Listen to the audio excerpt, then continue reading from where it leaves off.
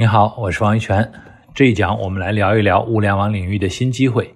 自从物联网的概念被提出之后第一波火起来的应用就是智能家居。很多人一说起来就很兴奋，冰箱要全智能，洗衣机要全智能，电饭煲要全智能，甚至插线板也要是智能的。但是认真想一下，为什么要智能呢？几年前呢，一个冰箱厂的人给我讲过一个场景。他说，在我们设计的冰箱的使用场景里，有智能图像识别模式。等人工智能技术成熟了，你装进去的肉、蛋、奶、蔬菜都能被识别出来。一旦快过期了，就会主动提醒你赶紧吃掉。如果缺了你常吃的东西，还会自动帮你在电商下单购买。既避免了食品的浪费，也避免你想吃的时候吃不到，还节省了你去选择和采购的时间。这听上去真的很棒，但你仔细琢磨一下，这真的是一种很强的需求吗？首先，这是一个很难实现的需求，技术难和成本高是一方面，还有智能冰箱要实现购买下单这些服务功能，这就不是造冰箱那么简单了，这还需要电商、物流等等的匹配，这是一个生态。更关键的是呢，对于中国家庭来说，一般家边上就有菜市场和超市，又有多少人需要冰箱去下单呢？更要命的是，让冰箱这么理性购物的一般是男性，而女性一般是冲动型购买，到商场看见什么就会控制不住冲动想购买。而一般家里负责买日常需要的食品的大多是女性，让他们把购物的乐趣交给冰箱真的有点难。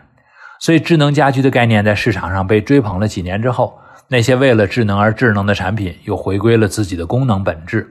到了2016年，市场的热点发生了变化，智能音箱成了智能家居的控制中心，所有的大公司都开发了自己的智能音箱，因为它被认为是未来家庭流量的主要入口。亚马逊推出了 Echo， 谷歌推出了 Home， 微软有 Invoke， 苹果也跟着出了 HomePod， 国内的阿里、百度、小米也都有自己的产品。可以说目前语音交互是比较明确的大趋势了。第一讲我说过，按照物联网概念来严格定义的话，其实智能音箱也只是家庭这个单一使用场景的物理载体而已。根据目前物联网技术的发展趋势，应用主要还是集中在智能可穿戴、车联网、医疗、工业和畜牧等等领域。下面呢，我就和你详细讲一讲物联网在医疗行业和畜牧业中的应用。Stanley Healthcare 是一家为医院提供智能化升级全套解决方案的美国公司，目前在全世界已经和5000多家医院建立了长期合作关系。在介绍他们如何利用物联网技术之前，先看一看一家医院是如何进行日常运营的。首先呢，医院当中的每一台设备、医疗用品以及药品都需要有严格的记录，对他们的使用以及库存记录是需要不断更新的。其次呢，医院中每个病人的每次检查都需要进行记录。再者，像急诊室这样需要快速反应的场所，医生和护士的传报以及每个病人的身体状态都需要实时更新。最后呢，医院的环境监测，就是温度、湿度、空气组成等等参数都需要进行监控，从而保证医院的正常运行。从库存、检查、急诊以及环境这4方面来看，将医院智能化升级之后，将使其更高效的运作，从而可以治疗更多的人。当然呢，智能化可不是口头说的那么简单，它的背后蕴含了物联网中的所有环节，数据收集、通信传输、云端收集以及算法处理。Stanley Healthcare 主要打造了2个平台，第一款是医患治疗记录平台，第二款是对医院环境进行实时监测的物联网平台。医患治疗记录平台总共有5个部分组成，它们分别是实时可视化界面、预装的应用模块、数据分析模块、实时提醒系统以及设备集成系统。其中最重要的是数据分析模块，这个数据分析模块会收集有关病人、医生以及设备的所有相关信息，上传到平台，经过算法处理，并将它们处理成图片进行展示。用户通过这个系统能实时监控存货、设备使用情况以及环境监测，然后能做出适当的指令和反馈。医院由于病人聚集，因此空气中的病菌可能会比外界高很多，因此控制医院内部的空气质量与环境就显得十分重要。这同样也是打造智慧医院中必不可少的一环。Stanley Healthcare 的医院环境监测解决方案包括智能传感器以及一个中心化的云端网络，而这个系统目前是医院环境监测的主流解决方案。平台通过一系列的温度、湿度以及压力传感器，将为用户提供实时全面的环境监测数据，让用户实时监控医院环境。说完技术密集型的医疗行业，下面我跟你讲的是畜牧业。看上去畜牧业真的很传统，跟科技貌似不沾边，但是越是在传统行业，就越需要科技进行改造，机会反而越大。来看看日本富士通的智能农场以及瑞典泰利亚公司的互联羔羊计划是如何利用物联网技术的吧。做法呢其实不复杂，在日本富士通的智能农场上，通过给牛腿带上一个传感器来实时监测牛的运动，然后把监测数据上传到网上，通过一定时间段的数据跟踪和分析来获得它们的运动量变化的规律。你一定很好奇，为什么要监测牛的运动轨迹呢？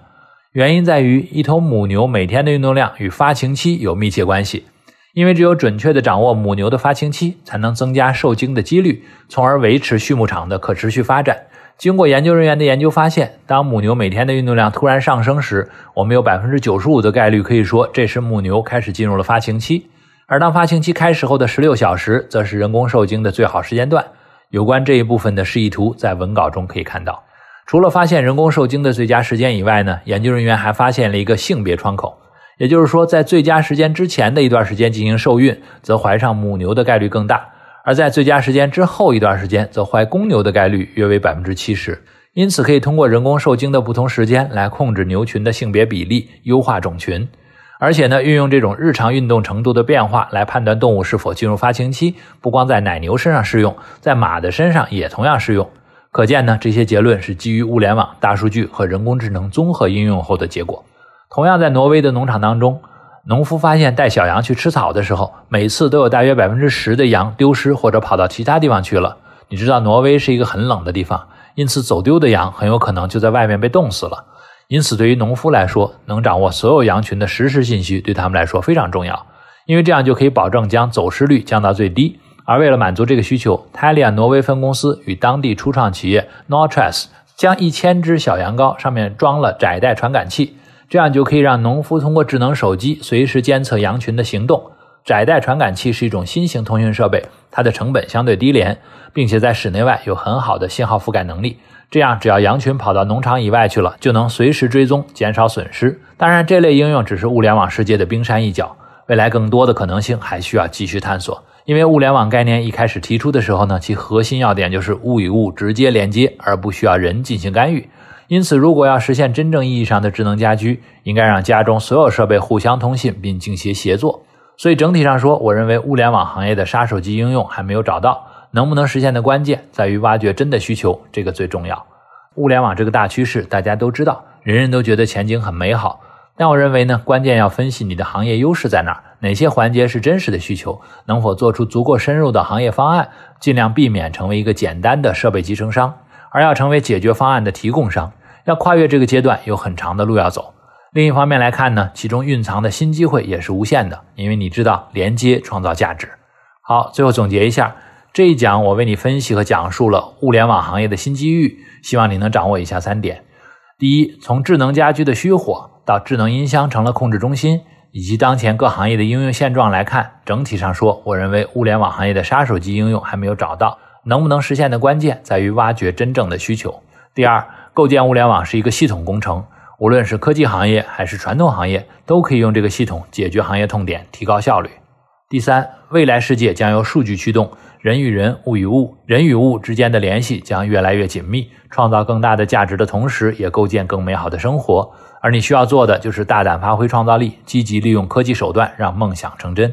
那这一讲我给你留的思考题是，你还能想到哪些物联网应用的新机会呢？想象一下未来万物互联的世界中，你的生活会是怎么样的呢？欢迎在留言区分享你的观点。我是王玉泉，你的全球科技前哨侦察兵，我们下一讲见。